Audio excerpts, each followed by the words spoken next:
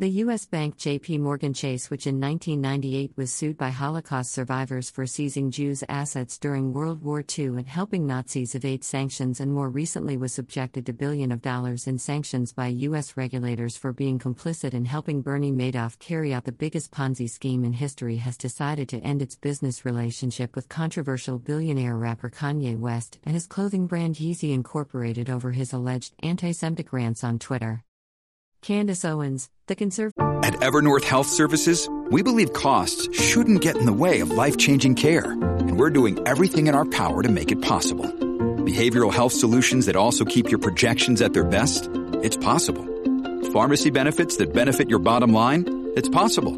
Complex specialty care that cares about your ROI? It's possible. Because we're already doing it. All while saving businesses billions. That's Wonder made possible. Learn more at evernorth.com/wonder. U.S. commentator whom West has associated with in recent years, shared a letter from the bank, dated 20th of September, on Twitter.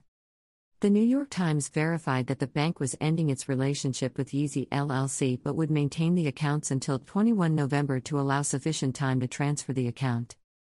West had previously criticized J.P. Morgan's leadership online and said that the bank would not give him access to the bank's chief executive, Jamie Dimon. West responded to the bank severing ties with him as he left an event in Nashville on 12th of October.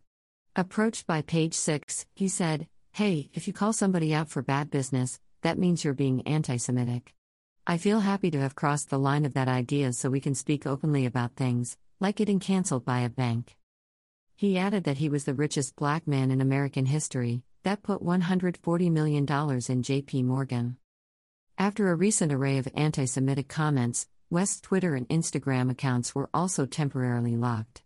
In response to the social media restrictions, West then appeared on Fox News host Tucker Carlson's show, where portions of the interview in which he made conspiratorial remarks were edited out.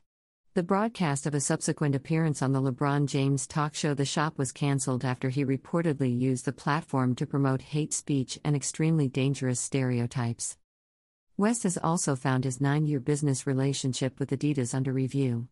In September, he shared a fake New York Times front page announcing the death of the brand's chief, Casper Worsted.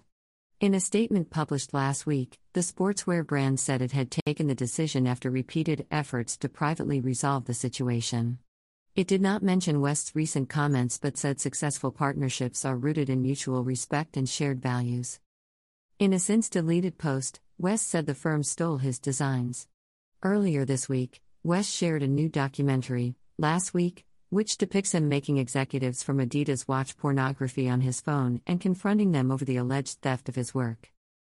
In September, West said he was ending his partnership with clothing brand Gap, accusing the firm of failing to honor the terms of the deal.